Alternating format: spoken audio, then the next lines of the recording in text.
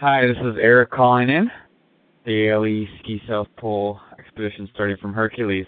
And I apologize for not sending more information, but it's been a crazy couple of days being at the South Pole and then packing up everything and flying back to Patriot Hills, where it feels almost balmy.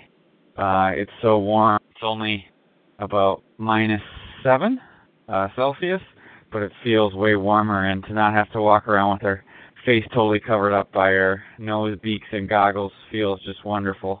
Also sitting in chairs and having a normal dinner, and so we've been relaxing very nicely and feeling great. And now the big waiting game is for when the Aleutian comes out. But regardless, we're enjoying interacting with other people, talking and telling stories about our trip and analyzing different parts of the trip and what it means and how we felt during that trip, and being able to have the benefit of the perspective of being done.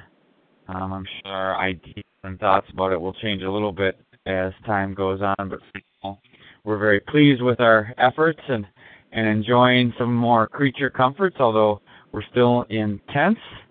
It's a little more comfortable than being on the trail. Dong the other day had a dream that, yesterday had a dream that he needed to wake up and go skiing, and he was quite relieved to realize that he didn't have to ski anymore. So anyway, we'll keep you updated. We'll start sending some pictures and talk a little bit more about some of the Save the Poles mission in the upcoming days and weeks. And I appreciate everybody again for following. And remember, it's cool to be cold. Save the poles, save the planet. For more information, please visit ericlarsonexplorer.com. And just one addendum, we do say it is cool to be cold, but sometimes it's nice to be warm. And that's right now. Bye for now. Thanks. Bye.